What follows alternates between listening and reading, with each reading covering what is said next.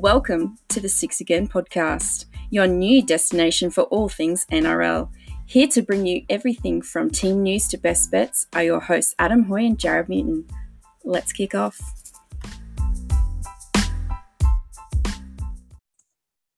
This is it, Jared. It's our grand final preview show. 2021, Rabbitohs versus Penrith.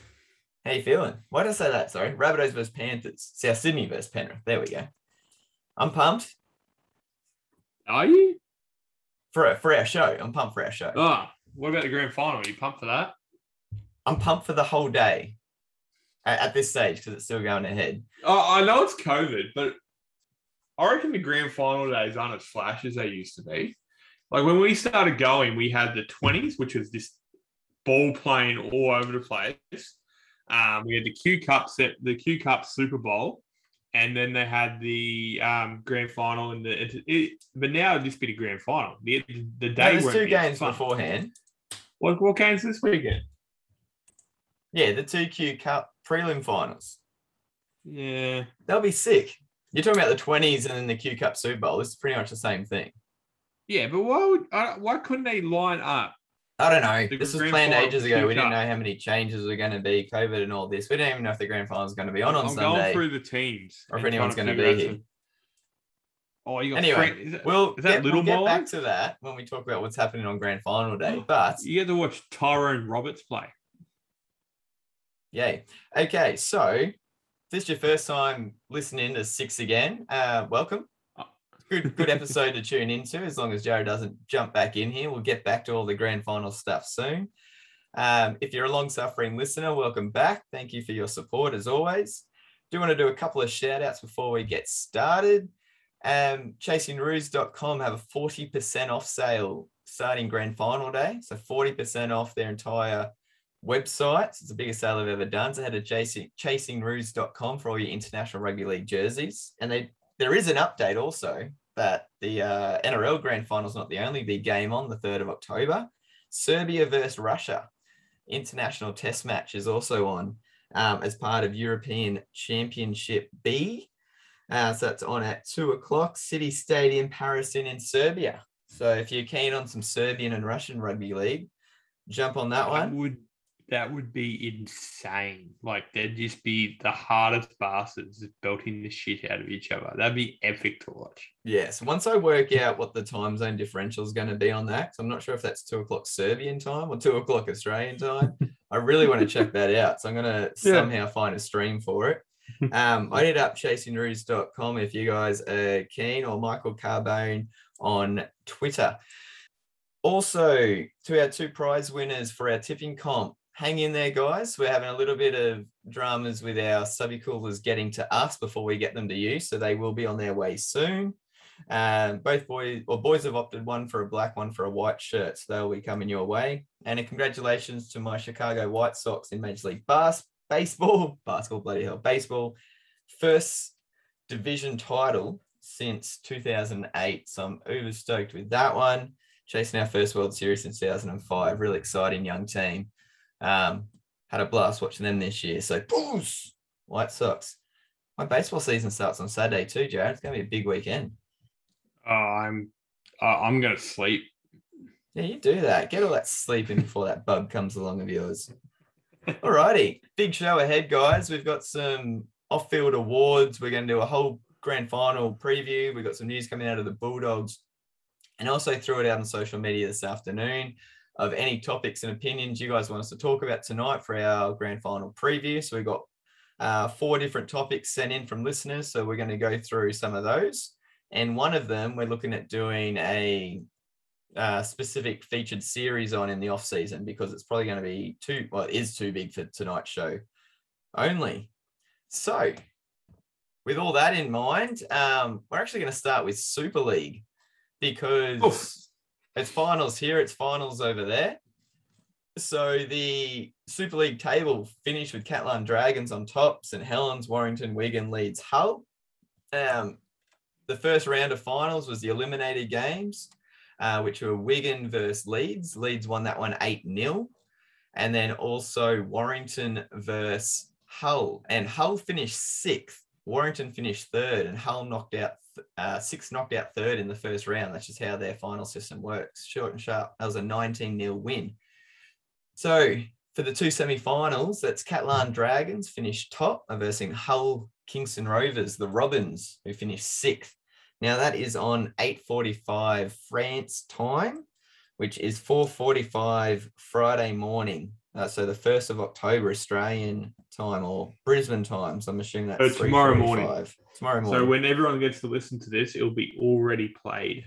Yeah, but I'm just saying, if you want to watch the replay, it'll probably be on later that day on KO, I'm pretty sure. And the second semi-final, which will be St Helens versus Leeds. So second versus fifth, two fierce rivals there. That will be on at 4:45 Saturday morning. So I'll be trying to get up to watch those, knowing that I've got a big weekend ahead of me. So that should be absolute crackers if you're a Super League fan, as I am and Jared Half is, we'll say. No comment. Don't mind it. Okay, so if you haven't already checked out your club's awards, do so. But the Dally M academic team and academic player of the year has been announced, and it's the first time in history that the same player has won both the academic player of the year and the Dally M player of the year.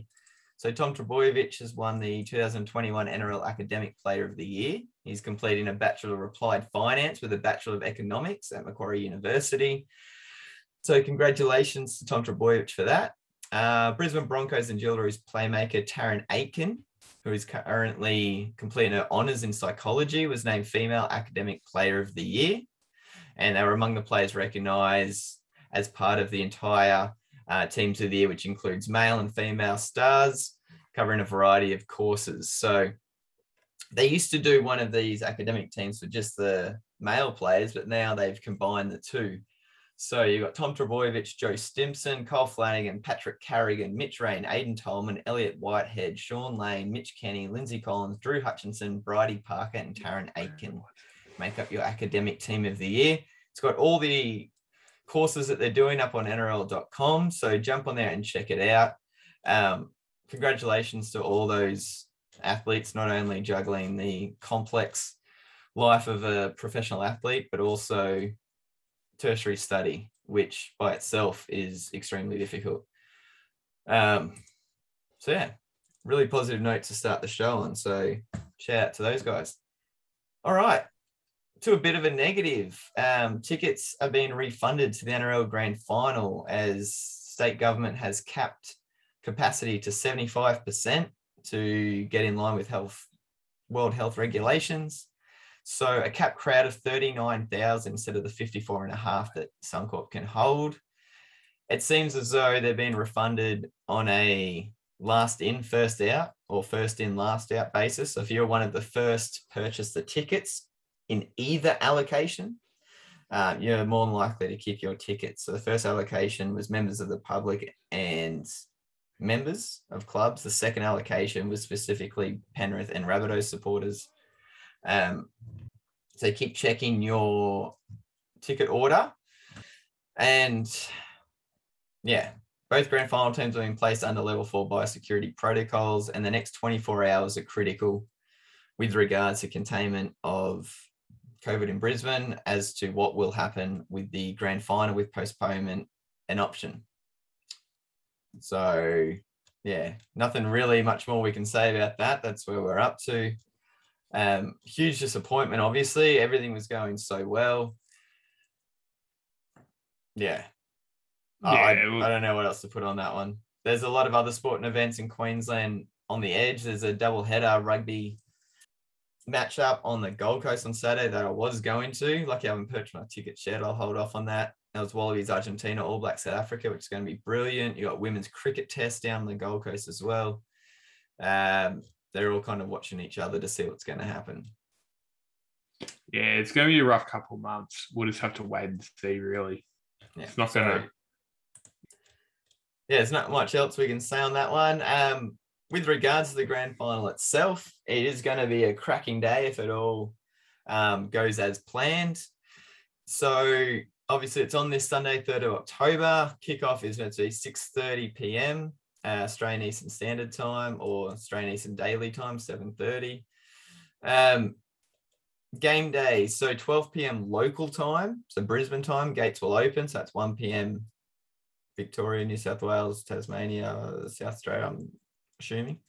Intrust Super Cup prelim final. What's the first one there, Jared? 12:15. Who are the two teams in that one? You've got... It's actually quite interesting because there's a decent amount of NRL players. So you got Winner Manly Seagulls, it's Tweed Head. It's been an interesting year for Q Cup because it's stop, start all the time. But what's actually happened is that due to the NRL being in such a condensed bubble with only the top 30 in there, they've actually had a lot more NRL standard players actually being relegated back. And on the other hand, they've actually had a lot of people from local competitions moved up to cover those numbers. So it's been a really interesting year in Q Cup because a lot more people have been exposed into the competition, which has been awesome. So have a look at these games because they could be really interesting. And it's been great for Q Cup, and it'll be interesting next year because they've actually had a chance to play this year, even though the New South Wales Cup hasn't. So hold out for this one. Have a look at both games. And, good luck to both teams, really. And then the second game is North Devils versus Burleigh Bears. It'd be interesting. I'm not sure what's happening in the Q Cup. So these two games are held as the curtain raisers for the NRL Grand Final. So it'd be interesting what happens next week because I think it's only been the last 3 years the traditional grand final for Q Cup's actually been played at Suncorp Stadium. Before that, it was actually the top-rated team play at their home ground for the grand final. Because generally what was happening was Brisbane already had the ground ready for their finals because their Q Cup's usually done last week. Yeah, last week. They usually because had then you'd their have the grand final last combined New week South and then they Wales played the Cup Super versus Bowl. Q Cup. Yeah. Yeah, so it'd be interesting where it is. I hope, actually, either way would be good because one, if it goes to Suncorp, the players get that chance to play at that elite stadium. But two, if it goes to another remote stadium, the local stadiums in the urban grounds in Queensland have definitely deserved a chance to host a game this year. I think with the protocols going at the moment, there's a lower chance it'll travel out somewhere else. I'd say it'll just go to one of the higher ranking team. I'm having a look at the ladder at the end of the season. North Devils finished on top out at 17 games, 15 wins, 2 losses, with a differential of 201, which is pretty good. So who'd you say they were taking on? The Devils are taking on Bears. Yeah, so the Devils are playing Burleigh Bears and Seagulls are playing Seagulls. Yeah, so second versus fourth. Okay, so yeah, they didn't have a full final series. Cool. And then I'd assume that the grand final is going to be at Suncorp the week after, but we will see.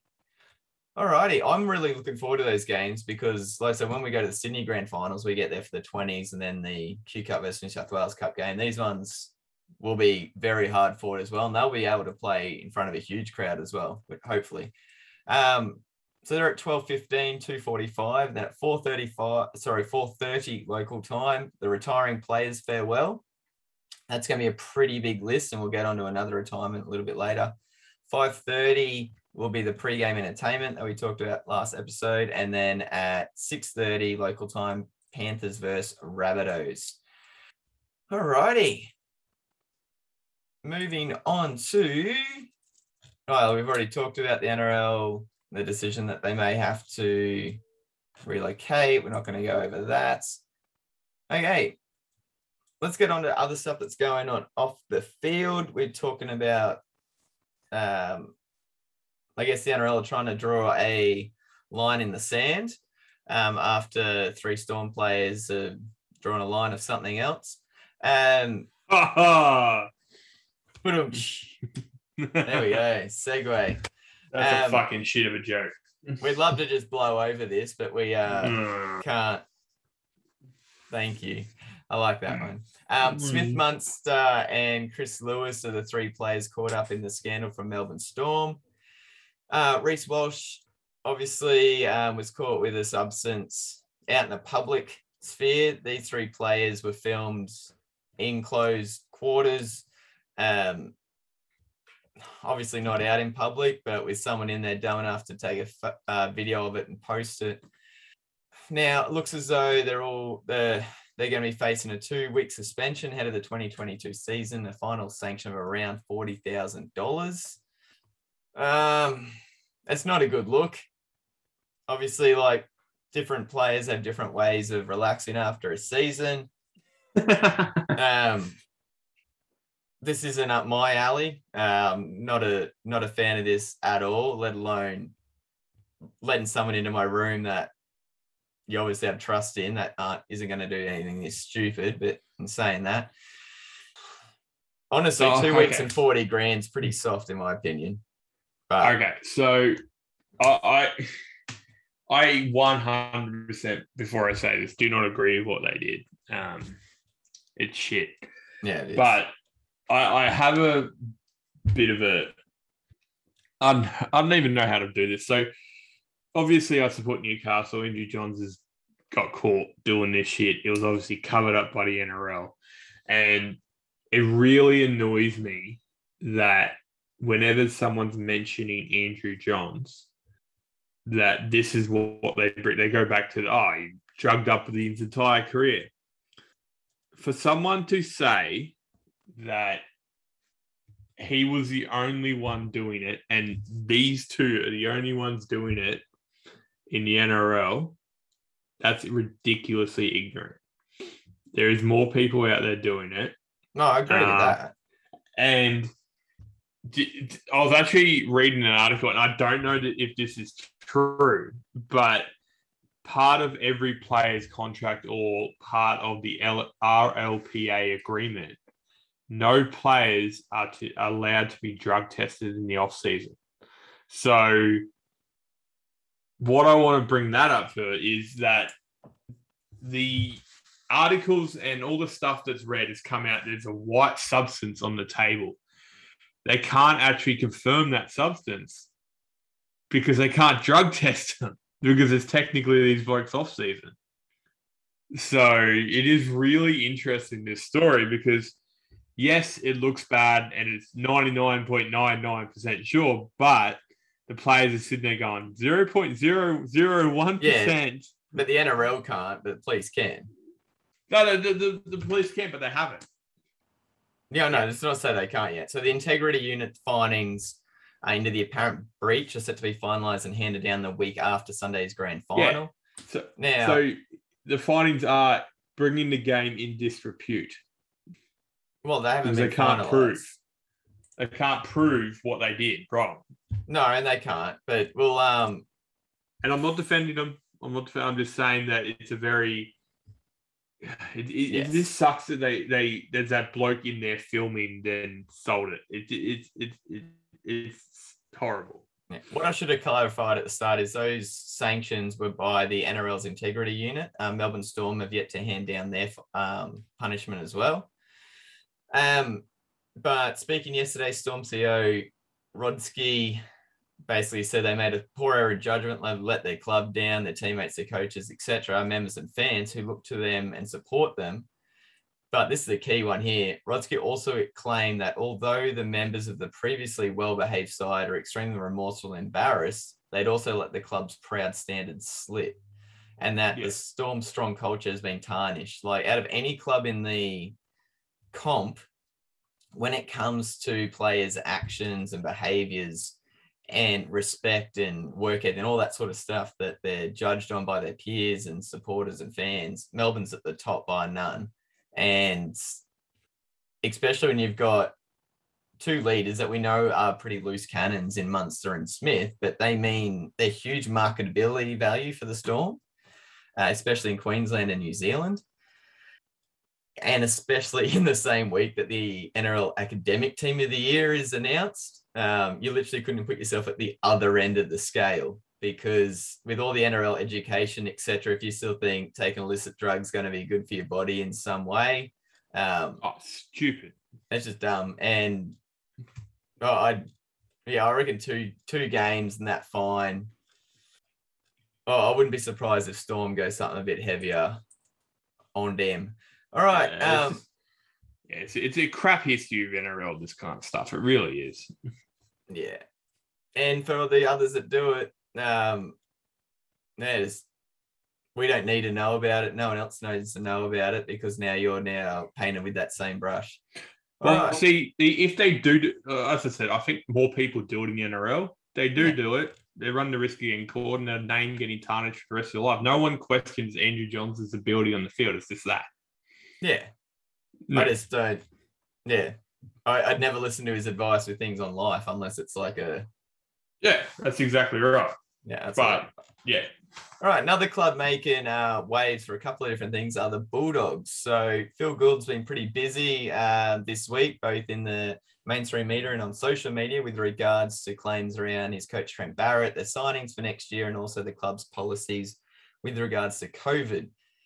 So I think we'll start with the Trent Barrett and the roster stuff because they kind of link together. And basically he's come out and said that these rubbish claims that Trent Barrett will be under pressure from the get-go in 2022. And this was in reply to a rumor that Barrett's been given 8 rounds to improve. And is there any truth to that? And Gould said, no, ridiculous. Now, I don't know how much I can I don't know how much I can buy into either side of this because there's a fair few things at play in that the Bulldogs have had such an extended period now of bad roster management based on past employees. And you've still got, in my opinion, technically not a rookie coach, but a rookie coach in charge of one of the proudest and most famous clubs in the league. Now you've got a huge influx of new players and huge outgoings at the same time. We see how much time it takes to gel at clubs that are pretty settled, and they're bringing in 3 players and losing 4 players, let alone numbers of 8 in, 8 out. It's going to take a hell of a lot of time to gel, especially with regards to they're going to be having a new fullback and a new 5'8", possibly a new dummy half, and who knows what's going to happen with their halfback. I see this both sides of the thing. So I don't think he's going to be under pressure because, as Adam said, it's a brand new team. So why would you be under pressure? You take a while to gel. On the other hand, Gould has famously backed someone and then fired a coach 2 weeks out from the grand final. Yes. And then rehired him, and now he's the current coach of the premiership, grand final team. So you can, 1, contracts mean fuck all in rugby league. 2, Phil Gould will make a decision and stick by it. And if it is firing Trent Barrett, not because of the way he's doing things, he'll just do it. And right now, he's just going, you know what? This is his version of we're a unified club. Why would we fire our coach so quickly? But when it comes down to it, if Trent Barrett, and this is like every other job, doesn't meet certain requirements to his contract, Gould will hook him. That's what Gould's like. He'll just say go. So this means nothing to me, essentially. Yes. The only thing that's in Barrett's court here is that he's highly rated by Gould. He was very supportive of Barrett's selection at Manly when he got the role there. Now, it says the Bulldogs... I think he hired him at Penrith too. Yeah, and they said NRL is under the Bulldogs are under the most pressure in the NRL. I don't know if I buy into that. I think there are other clubs like the Broncos that are under more pressure overall. I think there are more expectations. Parramatta, maybe. Yeah, true. Cowboys as well. I think if Penrith don't win this weekend, they will be. Yeah, could be. Yeah. So those clubs already had the talent there and they aren't doing anything with it at this stage outside of Penrith and Parramatta to a point. We know that these players that they're coming in are talented, but it's a very it's an odd mix of players. It's not like they've been kicked out by their other clubs. They haven't. Like Addo Carr wasn't kicked out. Burton wasn't kicked out. Some were based on their decisions off the field, like Paul Vaughan. But it's not like all of them are going there with a chip on their shoulder. Some of them were sought after. So it is going to take time there. Now, with regards to the roster, there's 2 spots still available for their top 30, and people were sending questions to Gould and social media trying to work out who the last 2 players were going to be. And this came about from, I think, at Gibbsy2707 saying, any news on our last spots being filled for 2022? Gould saying, basically, by the weekend, that'll be the case. So at the end of this weekend, Bulldogs roster should be finalised. He went on to say that there will be a forward and a back. Okay. And then other things, it's kind of like a scavenger hunt trying to work out the 2 players. The other clues, they will not be Penrith players, and they will not be players who have not had NRL experiences. So any NRL experience, so no rookies, supposedly. This is how much you buy into how much you believe of Gould's Twitter, although he's very outspoken on there and speaks his mind just as much as he does on TV. And generally everything he said is lined up. So I'm more on the I would believe it side of things. And this list of players have pretty much been ruled out.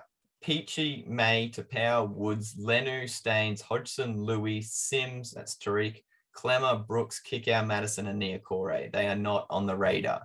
So who that leaves you with is still a whole bunch, but there you are. If you're not keen on watching the grand final on the weekend, start a scavenger hunt. Try and work it out before Sunday, and Gus Gould might give you a reply if you pick the right one.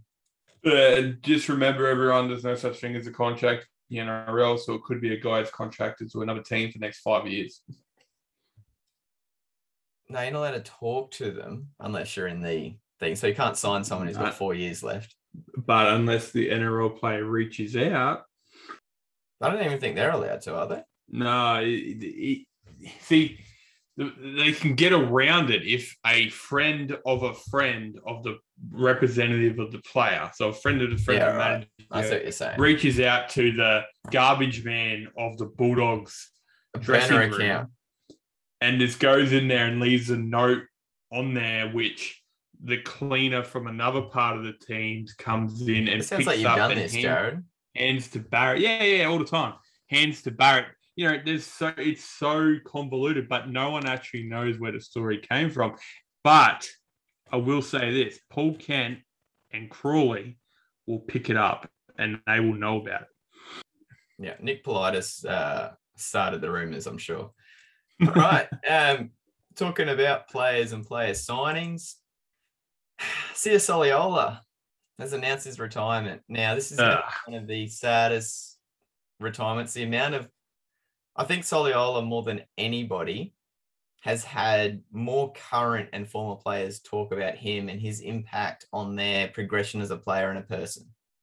His nickname's Uncle to a lot of the players in the league.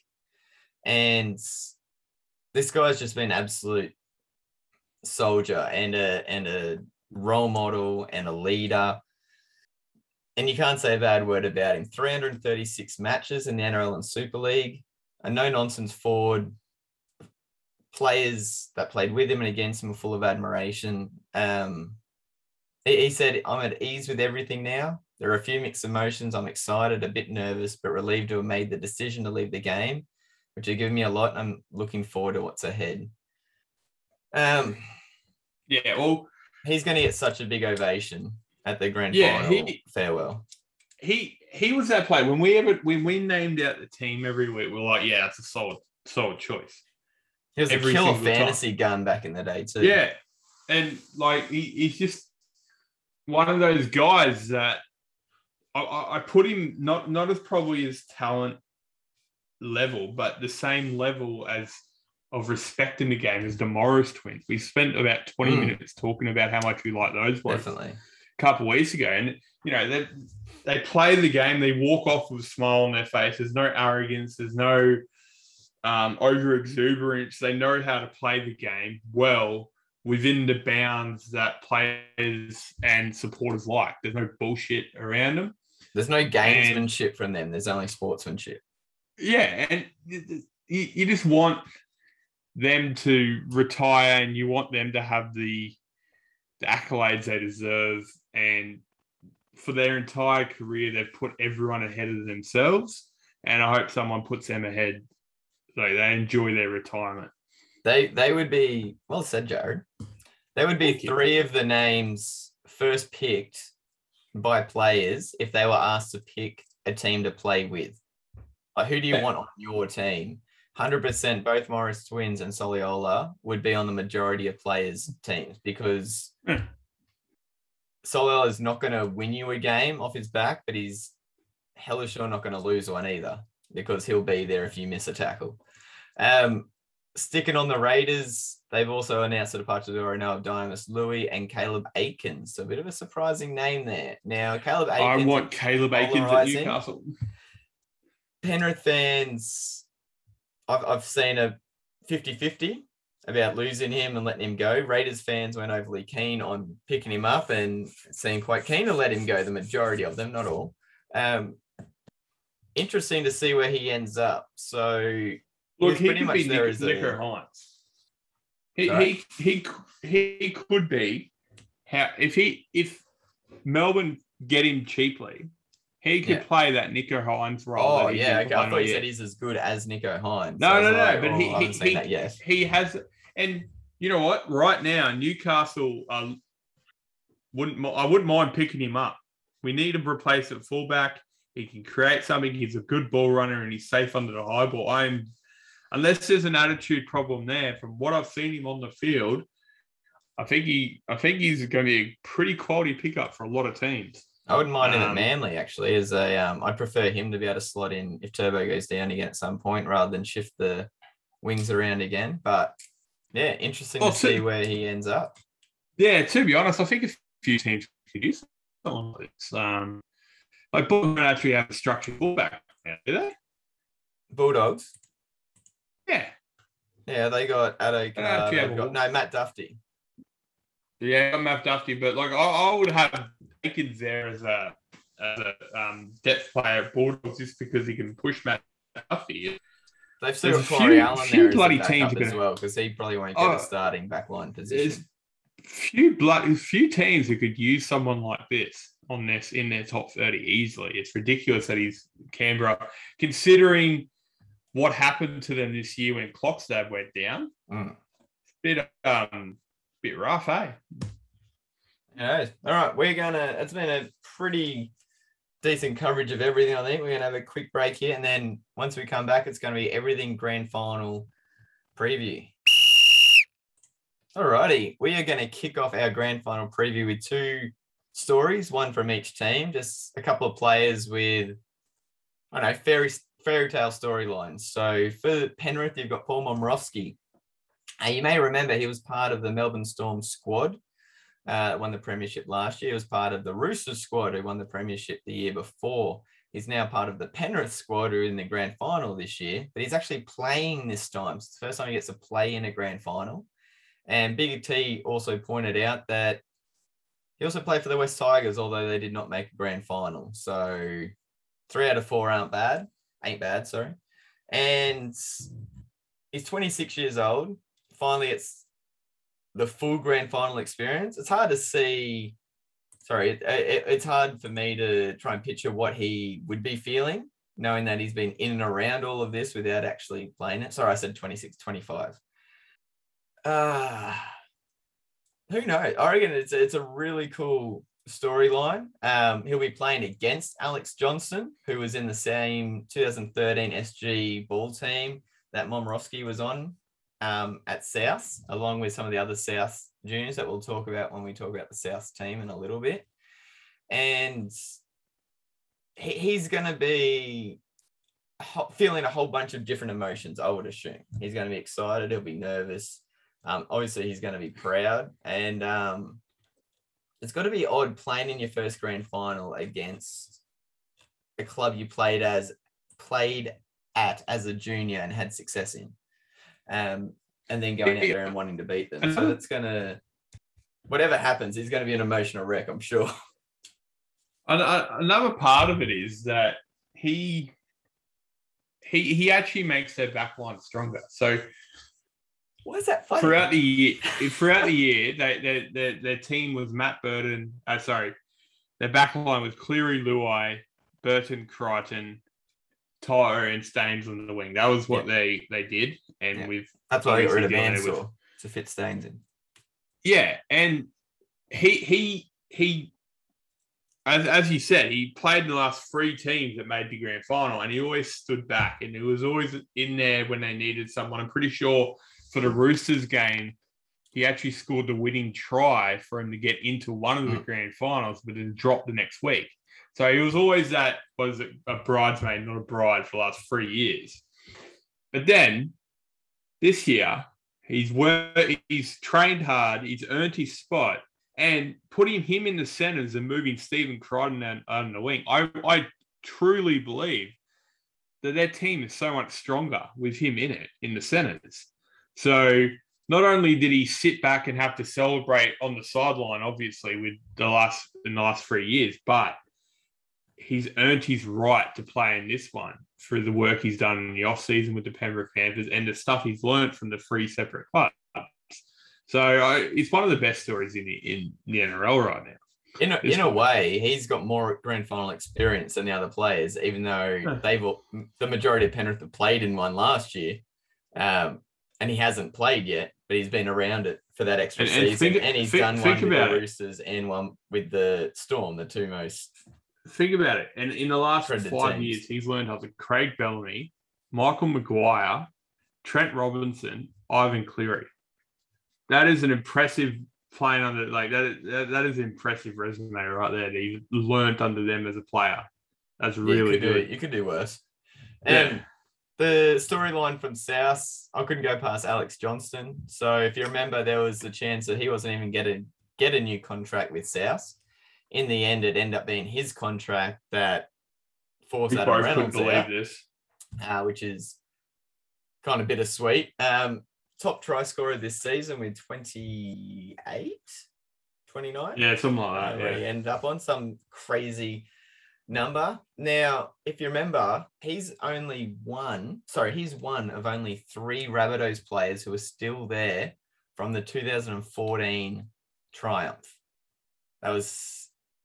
It shows how ridiculously hard it can be to get to the grand final. And he was pretty much a rookie there, and he scored a try in the grand final. He scored the first try in the grand final. I'm trying to see if Jared knows the other 2 players who are in that grand final. They're still at South. Adam Reynolds. That was the easy one. Yeah, give me a look here. No looking. That'll give it away too easy. No.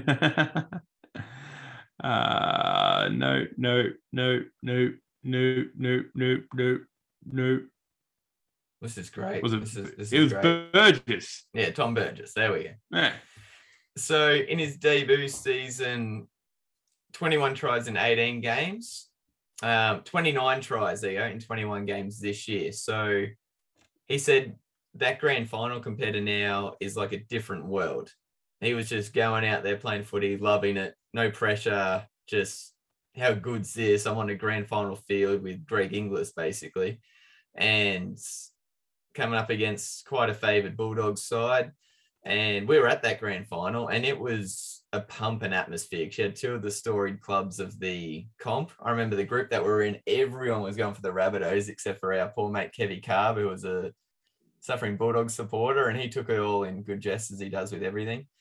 It was an amazing experience, that one. Being on the field would have been incredible. So now, when Greg Inglis scored that try, it was epic. Yes, and then Johnson scoring the last try of their solid win against the Sea Eagles in the prelim, and how close he was to not playing this season. He's obviously not taking anything for granted from his words. All right, let's look at some late mail. Sorry, you go. Just another story about Sydney. So a lot gets talked about the fact, and it should be because it's really impressive. I think Penrith have got 14 or 15 junior from their development in this grand final team, which is, that's massive. But something that's not really talked about much is the fact that South Sydney, it does get talked about a lot. South Sydney don't have juniors. They struggle to maintain their juniors because it's such a condensed area where every other team just pick them apart where they go. This grand final team actually has 6 South Sydney juniors out of 17. So that's really impressive for what they got. So they got Campbell Graham, Adam Reynolds, Alex Johnson, Cam Murray, Keon Kolomatangi, and Blake Taft. So you've got, two established New South Wales players there, one 18th man. You think Kolomatangi is going to get a run in New South Wales any year now, the way in form he is. And Blake Taft is just starting his career, but he's looking the goods pretty well. So, look, that's pretty impressive for a team that isn't widely regarded for its junior development. To have 6 in its squad for a grand final, I think that should be talked about a bit more. I think they do a good job of developing juniors. They just get poached by but it does go both ways there. Let's not beat around. So, well, I really like that. You could kind of pretty much call this as a development squad grand final, basically, of 2 teams that have had success in the junior comps over the last 5, 6, 7 years. All right, casualty award leading into the grand final. Now, there are a number of players under injury clouds, but this is nothing new. It's the last game of a very vigorous season. There's always going to be niggling injuries. So on the Penrith side of things, Dylan Edwards is getting around the moon boot. He's been doing that for the last few weeks. If you remember, he didn't play in the first round of the finals. Now lost to the Rabbitohs. This is due to a foot injury, a plantar fascia issue that he's had for the last 2 months, or best part of 2 months. So the moon boot keeps weight off those ligaments, keeps pressure off them so they can be as stable as possible leading into game week. Brian Tu'o, his ankle remains in a brace as he manages an ongoing syndesmosis injury. So if you do remember, he had surgery on that earlier this year. James Fisher-Harris, Moses Leota both took part in training drills as they firmed for their place. Moses Leota's had a couple of games out. Penrith have 13 players with grand final experience compared to 4 for the Rabbitohs. Now, the only real concern for the Rabbitohs is Adam Reynolds. If you didn't watch Manly's their game against Manly, he did not do any of the goal kicking. That was all Blake Taft, although he did kick during play. It's a low-grade abductor issue, so that's your groin. So he did training away from the team today, and the call on goal kicking duties won't be made until game day. So obviously running feels fine. They'll get the captain's run in, he'll have a few shots and see how it feels.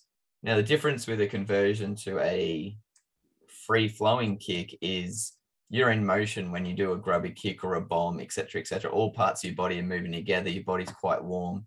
When you go to a conversion, your body is still hotter than usual, but it does cool and the blood's not pumping as it is when you're moving. There's the chance that cramp or tightness could set in, which would affect a groin during goal kicking. Another random factor, it's got nothing to do with injuries, but Alex Johnson requires 1 try to break the Rabbitohs' try-scoring record for a season. So for a club that's been around since 1908, that would be quite an achievement. Alrighty, let's have a look at the teams themselves. So Tavita Pangai Jr. will not be part of the decider after suffering ligament damage to his knee against the Storm, looking at about a month recovery. So for the Rabbitohs overall, it's the same 17 they had last week. It's actually the same 21 with even the same 4 reserves. So no changes whatsoever. For the Penny Panthers, obviously, Tavita Pangai comes out and Spencer Lenu comes onto the interchange bench. Not a bad replacement right there. No, to join Tyrone May, Scott Sorensen and Liam Martin.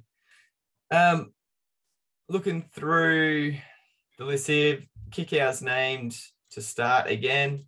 Remember, he did come on very early last week based on that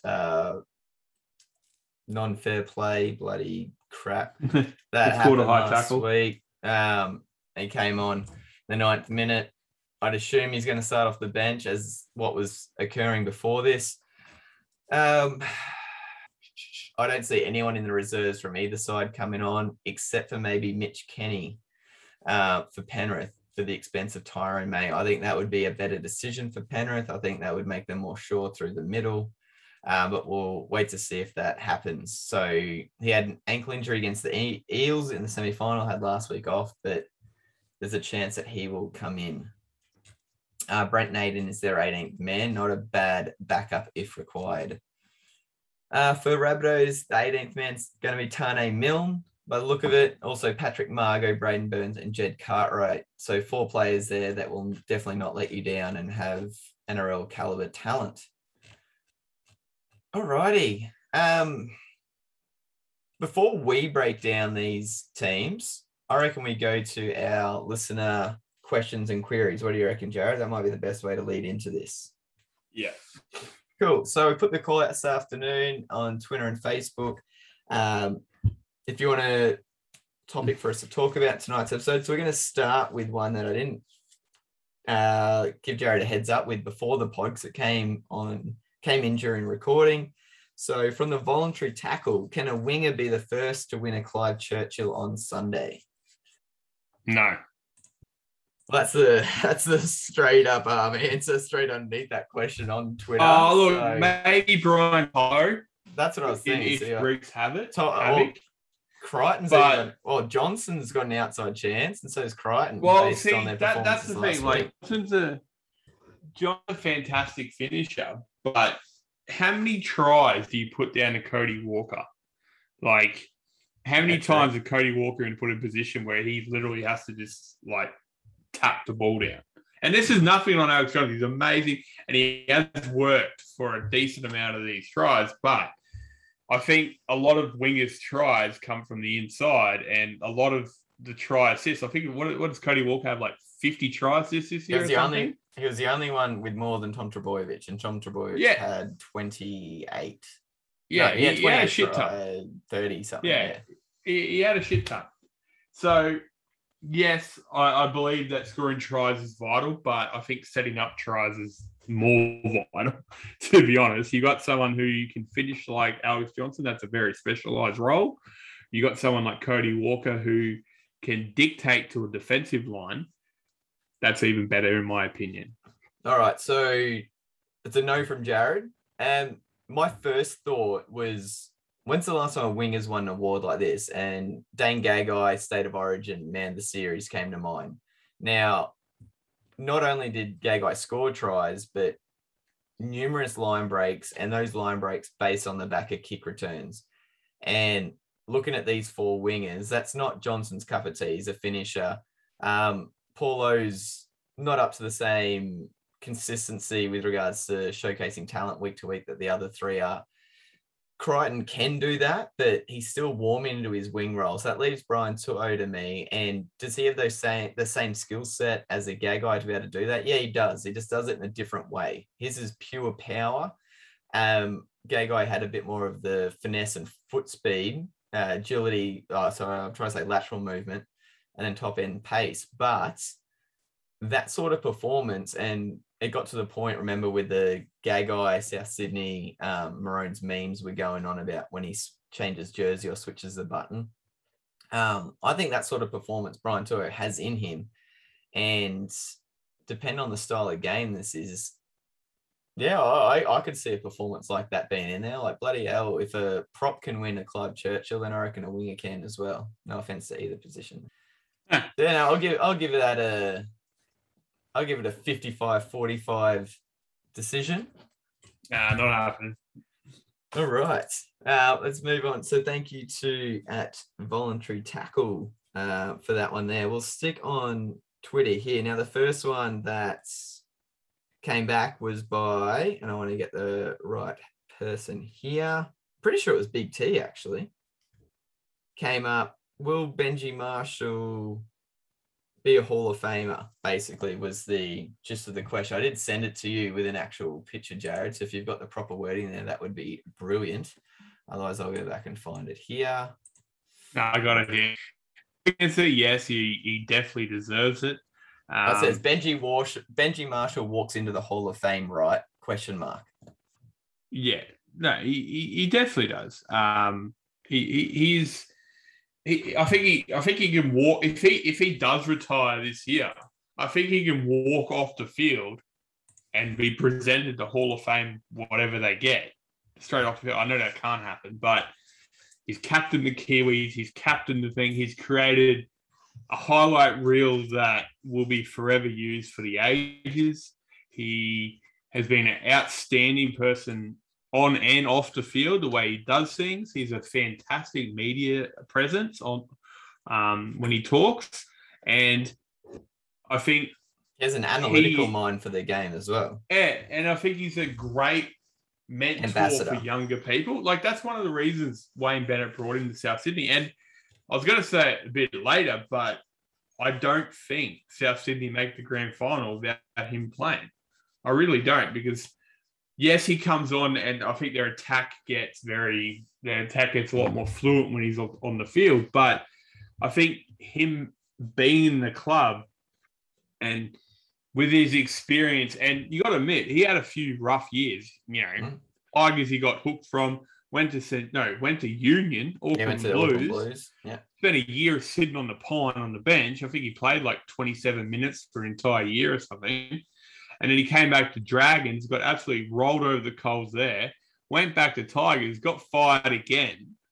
And then now he's at the Rabbits, where he doesn't actually have the game sitting on his back. He actually can go on there and just play footy, which Wayne Bennett just told him he probably signed him. And he's a great presence around the club when adversity happens in every situation, because he's that older, relatable person who can handle it. And yeah, I honestly don't think they can make the grand final. So without him, and I think his career speaks for itself to walk into the Hall of Fame with no one questioning it. Yeah, 100% that he's a Hall of Famer from my point of view. And this is what we were alluding to earlier in the show. This is going to be a segment that we're definitely going to dive into in the off season, because that conversation kept getting replies, and one from Jamie Sowd, who I tagged in the question as well. He said, yes, I'd argue he'd be the first Kiwi immortal if they win Sunday, which is the next step up. So that'd give him a second grand final ring. Set on that one. So it just kept rolling on from there. And other replies from NRL conspiracies is that the ARLC don't talk up the Hall of Fame enough. And Rugby League ITES said he should be in on his influence alone. So I put the question up then for reference: are there parameters or points of reference to get into the Hall of Fame at present? And Biggest Tiger pointed me towards a website from a little blurb, and then I just went page after page after page. And the process to get into the Hall of Fame is so spelt out, and there's so many steps to go through in order to get there, that there's no way we can get through something like that on a segment like this. So that's going to be one of our off-season things, to look at the players who are in there and start maybe feeding out to you guys who you think could be considerations for the Hall of Fame in years to come. I'd say Benji Marshall would get both our ticks, definitely. And I did say last week that I picked the 214s as the key to the Manly Souths game. And while Dylan Walker tried hard, it was Benji's try assist that pretty much nipped Manly in the bud early in the second half, when Manly were on the front foot for the first time in the match. And there was a feeling they were turning the tide. Manly made the mistake. Marshall made them pay by setting up a very, what looked like a simple try, but had an elite level of skill about it. So thank you for that one, Big T. Let's move on to, do you want to go to Tim F? Yes. Jared. So he's put forward, can Panthers win with Cleary only kicking? He's hiding in defense and not really passing. This is by Tim F on Facebook. Can Panthers win with Cleary only kicking? He's hiding in defense and not really passing. I would say no, they cannot win if he's only kicking.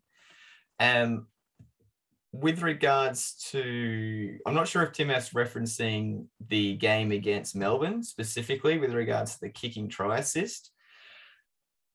In saying that, I've seen Cleary win games literally from kicking only, but not a grand final. So no, if it's just on his kicking and they take the pass away, no, I don't think Penrith can win, but I don't see how they can take the pass away regardless. And I don't recall him favouring kicking only in any of his recent games. So I do believe at the start of the year, if you actually look back on it, his stats would say that he's handling the ball less now than he was at the start of the year in a set. Mm-hmm. And we was highly commended for that. There's two ways to look at what's happened. It's either that he's hurt and he can't do that anymore, or Ivan Cleary's gone, mate, let the rest of the team don't put it all on your shoulders, otherwise you'll be burnt out by now. Mm-hmm. So one of the two reasons he's not touching the ball, but in saying that too, they're still winning with this ability to do it. So yes, Adam's right. They won't win with his kicking, but they won't win with him just kicking. But I wouldn't say he's hiding in defense as much as any other half in the NRL. Alan Langer was famous for having multiple protectors around him in defense because he wasn't strong defensively. Darren Lockyer was the same thing. And I guarantee you, Adam Reynolds. Oh, sorry. Did I say Adam Reynolds? Did I say Alan Langer earlier? Adam Reynolds will. Yeah, Adam Reynolds will have the same thing. Last week, Adam Reynolds barely did anything, but he still steered the team around. 2019, Cooper Cronk played 75 minutes with a broken scapula, and all he had to do was point everyone around. So there's teams' ability to do it if the player is smart and influential enough in the team to be only kicking, putting it in the corners and hiding defensively. It can be done. It can be done. And so I'm looking at that, and I think Cleary's got the talent in order to do that. And he's got the organisation in order to do that if he chooses to. I reckon he could win with just passing. I don't think he will. I don't think he will, because that's not the balance there. So having a look at, this is coming from the Fox Sports Lab. This is all the halfbacks for the 2021 season. So the amount that this is the number of kicks in the season. Nathan Cleary is top. Cherry Evans is second. Mitch Moses, Luke Brooks. But the gap's not big. So he's had 327 kicks. Cherry Evans had 307. Okay, and then Moses 295.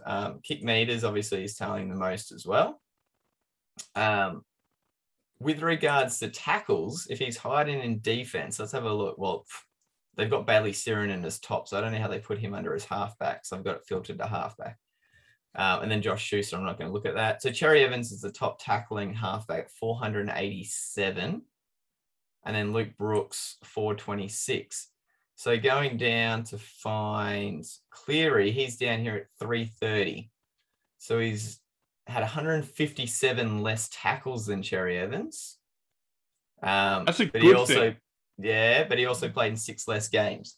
So you'd have to have a look at what the tackling average per game is there. That's a good thing. That means Penrith are defending well and not letting their halfback do the job, which is not the halfback's job. Yes, you have to defend, but if you can limit your halfback to get your second row to do most of the defense, why the hell not? Yeah, exactly. And that comes down to the setup of the team as well. Let's call it. So he had, in those 330 tackles, he had 47 missed tackles.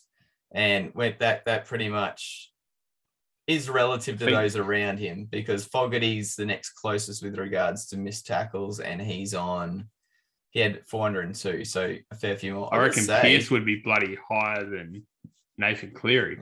I would say Cherry Evans, man. 51 missed tackles. Manly aren't even playing in this game, and bloody... I'm just having a look at this, though. Adam's talking about Cherry, and Manly aren't even playing. Just looking at defense. He made 157 more tackles. He had 4 missed tackles more. Okay. He's a fucking good defender. Anyway, going back. Cleary can win this game no matter how he wants, whatever way he wants to. Yeah, 100%. I don't know if he's hiding in defense. I think it's more the structure of the team around. He's definitely not the best defender, but it comes down to team structure as well. He's not as bad as Alan Langer and Darren Lockyer in defense. Let's put it that way. Yes, 100%. Okay, so it's 2 Fs there. We got voluntary tackle. We got they lose this with hazards here. So this one's from James Downs. Has. who's the key man for both teams?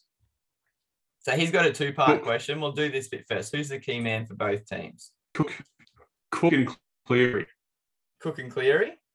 Now, when we're talking key man, are we talking about the one who, if they play their best game, it gives their team the best chance of winning outside of the star, or are we talking about who's the best player on each team? I think sometimes it can be the same thing. I think it's the most influential who can dictate the game, and I think Cook, with his speed out of dummy half, and there's an argument for Murray's platables as well because South Sydney's attack is so dependent on Murray playing well, but I think Cook making these decisions out of dummy half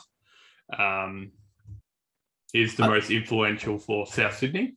I think last week's game is proving your point because even though he didn't score a try himself, he did the setup that grubber kick to Cody Walker's try, but every time South Sydney got on the front foot, Cook was darting around dummy half, keeping Manly on the back foot, and they just couldn't get most influential player as far as that because he 9 times out of 10 makes that correct decision out of dummy half. For South Sydney, for Penrith, 100% Cleary. He can get on point, but I think the difference between him and everyone else in the field is the fact that he can do what he did against Melbourne last week with that kick.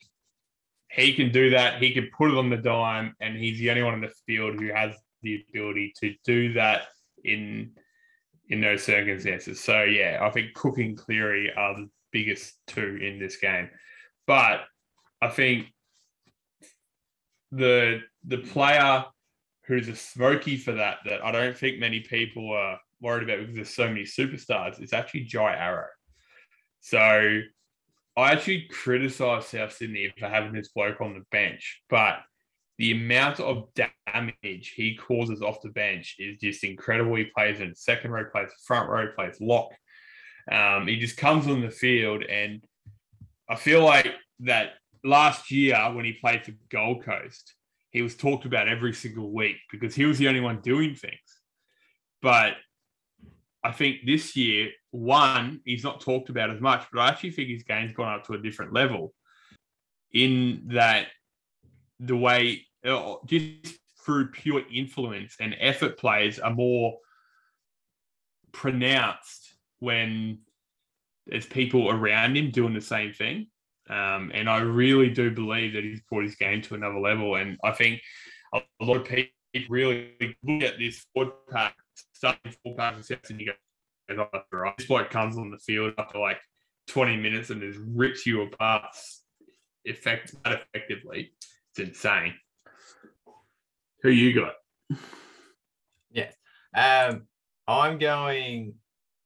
So for the Rabbitohs, they beat Penrith in the first round of the finals, and that was based on Adam Reynolds, in my opinion, and his control of the game, his kicking game, his organisation of those around him, and the fact that everyone was in their position. He didn't have a big game against Manly, and whether that was injury focus or not, or whether the fact that Cody Walker took over. It was a very fast-paced game, and someone with a groin injury, probably not the best case for that. But it's funny for South when they beat Penrith, they took the pace out of the game, which is generally plays the strength of Penrith, but it played the strength of the Rabbitohs. I think the key player for the Rabbits is Reynolds, based on the fact so many eyes are on Cody Walker, Damien Cook, in my opinion, based on last week, and Cam Murray because of the amount of attention he got from last week as well. My key for Penrith is James Fisher-Harris, and not for his offense. I think a big part of Penrith winning this game is stopping the Rabbitohs bench, because I think the Rabbitohs bench is quite a way ahead of Penrith, outside of Benji Marshall's class. But you've got Burgess and Jai Arrow, who you've already mentioned. So Tom Burgess, to me, has had a renaissance year for him in that his meters per game, his influence per game has been massive. So if you look at just the meters he had against Penrith, and this was coming off the bench, he only played 41 minutes. We've talked about this previously, but he ran for 212 meters, and 76 of them, 136 then being hit ups, so the rest being post contact, which is absolutely ridiculous. 16 tackles made, no missed tackles. Now, it's not a one-off performance. The week before that, 201 meters off the bench against Manly in only 36 minutes, 130 meters off the bench. If you're letting this big guy get out and rumble on the back of the platform that Nichols and Totola are going to put down, you'll never stop this South pack, because it's not going to slow down when Burgess gets on the field. So James Fisher-Harris's role is to play tough minutes at the start, but ensure that when he's on to match up against Burgess, he's not letting him get the go forward, because where a lot of these lesser teams fall down is when the rotation of props come off the bench, they lose all their go forward. Parramatta's an example. St George is an example. At times, Newcastle was the reverse of the example. They weren't starting well, but their bench came on and they got the role, and then it reversed once the starters came back on. So it's extremely important to keep that momentum going. So I think Fisher-Harris, Mitch Kenny, if he gets the interchange role over Tyrone May, it'll be between the two of them to slow that down, because I think Isaiah Yeo is going to have more of an impact with the ball in hand, let alone, as opposed to defense. The second part of James's question was, what does each team have to do to win on Sunday? For example, will a fast or slow game be required to get the edge for who wins or loses? I think I just touched on that before. Generally, Penrith will have more of an advantage than Rabbitohs in a slow, tight game, but that's kind of how the Rabbitohs beat them, and beat them convincingly to a point in the first round of the finals. If you think back to the previous game that they played, Rabbitohs got away to that 12-0 lead, and it was a very fast-paced game, and then Penrith slowed it down and then put on a burst of their own. So I don't think either of these teams are pure front or back runners. I don't think that's really going to matter. They both got points in them. If it comes down to a calculated game, I think that honestly, I don't think that favours either, because I think Cleary and Reynolds are so similar in how they play. They're so reliant on their kicks to control the game, and they're deceptive with their passing and control in the red zone. And Walker and Luai like to play off the front foot. And if there's no front foot to play, they can both run sideways quite a lot, as will Cook, as will Coruscant. So I honestly think the pace of the game is going to more be relevant for the team that's creating the pace, if that makes sense. The forwards battle. The forward, like if it's a slow game, I think they're both fine. But if Penrith make it the slow game, it gives them the advantage. If South make it the slow game, it gives them the advantage because they've also got the control. I reckon if it just purely on condition, if it's wet, Penrith win. Just because and there's a chance of that because we've had thunderstorms threatening the last couple of days. Yeah, I think if it's wet, Penrith win because I think they have more of ability to get down and dirty in a game. But if it's dry, I'm actually still saying Penrith win, but it'll be a shootout, I reckon. Because as I said last week, I don't think both these teams actually played to their potential last week. Oh, not even close. South, they belted the shit out of Manly, but they didn't get out of second year. And I'm not even going to mention how shit that Penrith-Melbourne game is because I've ranted too much in the last episode. But I think this game, if it's dry track, both teams bring out their defensive, their attacking flair. I think this is going to be absolute shootout. And whoever gets 2 tries and a 2-try head will win. But that's so hard because these teams can 40 wins on in about 20 minutes if they need to. It's insane. So I've already changed my answer. Of course. Okay. What's your answer? If it's a tight game, South will win because they've got Marshall on the bench and Penrith don't. Yeah, I know. And that does help because Marshall Reynolds and Walker beats Coruscant. Marshall Reynolds, Walker, and Cook. Cool. Coruscant, Cleary, and they Mayo South Kenny. Sydney have much more experience. They have much more big game experience, but they got less big games. I think South Sydney don't. Oh, yeah, sorry, no. No. I had the Penrith team up on my screen. If it comes to shootout as far as penalty goals and positioning, I do think that Souths will win it, just because they've got that really awesome balance between the flair of Cody Walker and their elite talent of their back line, but you balance that with the ability to control and make the right decision with Marshall and Reynolds. If say Penrith are up by 2 with 4 minutes left and Rabbitohs get a penalty from 35 out, who takes a kick, Reynolds or Taff?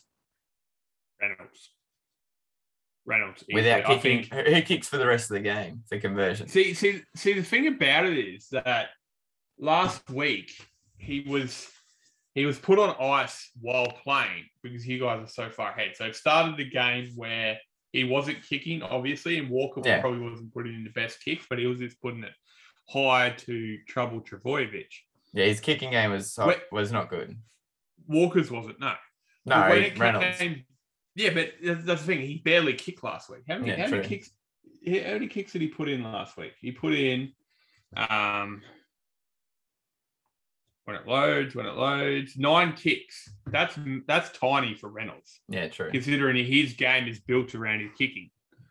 And then the previous week, when they beat Penrith, he actually kicked it 17 times. Yeah, okay. They almost doubled the amount of kicks in this game. It justifies my control of kicking. Yeah, so look, but the thing about it is last week he was able to hide and not kick because he didn't have to. Yeah, true. His control was not needed. You give a guy like Reynolds, ultimate professional, an extra week like that to remedy a supposed hammy injury, he's going to be fine this weekend. And he's playing on his home ground, so even better. Colin Matangi showed up kick out last time, so it's going to be interesting to see if that occurs again. Who are you going? I'm going South, honestly. I'm going Penrith. I want South to win, but I think Penrith's going to do it. They do have all right, we've been here, done that as early as last year. The difference has been a couple of differences in the forward pack, I'm going to say. Without, who was there last year? Tarmow and Fish. Someone who went overseas. I can't bloody remember. I'd have to go back and look at the 2020 list. I am just looking at this South roster though, especially I think the bench is just too big for South, with not like one with size with Burgess and Host, but Arrow and Marshall, just the strength that they bring off the bench. If South get the role, they're just going to keep rolling. If Penrith gets the role early on, I believe South have the cattle to come off the bench and slow it down, if not stop it, but definitely slow it down. I think it's going to be interesting to see how Bennett rotates Sua, Kolomatangi, Murray, Arrow. I wouldn't even be surprised to see Murray play 80 and Arrow come on as a prop. I wouldn't be surprised if he gives Murray a 10-minute spell and have Arrow at lock for a bit and then move him to prop. I think in the backs, the halves almost cancel each other out based on what their forward packs are doing.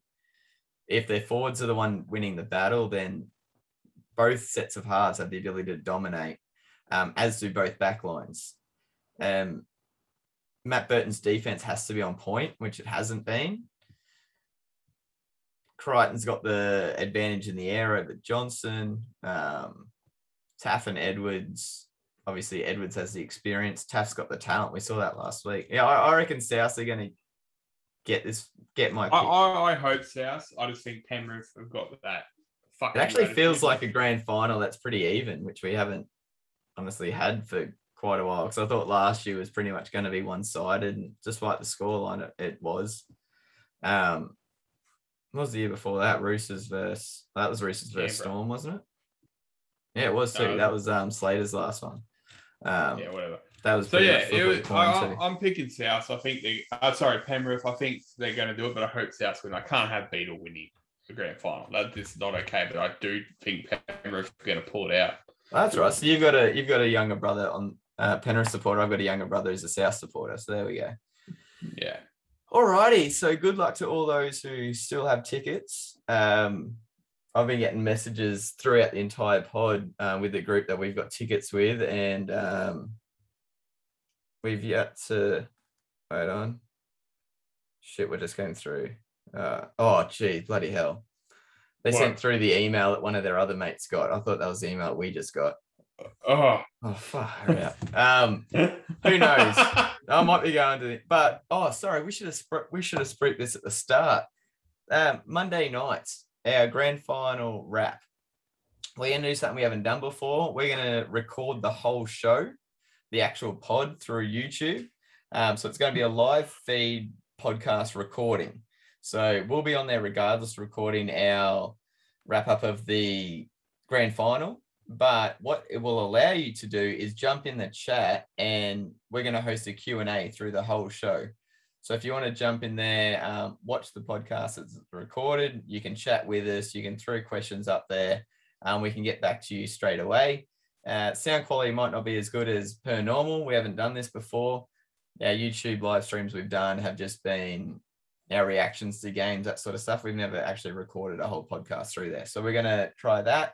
So have a look on our platforms for the live stream. We'll get that posted up probably by Saturday at the latest, to give you 2 days notice. It'll be sometime Monday night, roughly around 8 o'clock. That's generally when we record. Although it is a public holiday, so it might be earlier. We'll work that out before Saturday. So really would love to get you on there. You give you a day to recover just after whatever happens. And hopefully we'll be chatting to a bunch of you guys Monday night. See you. Bye.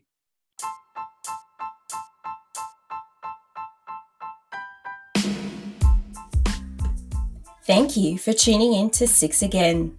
Connect with the show on Twitter, Instagram, and the Six Again website. All links via the show's bio. Be sure to check out Adam's craft beer choice of the week.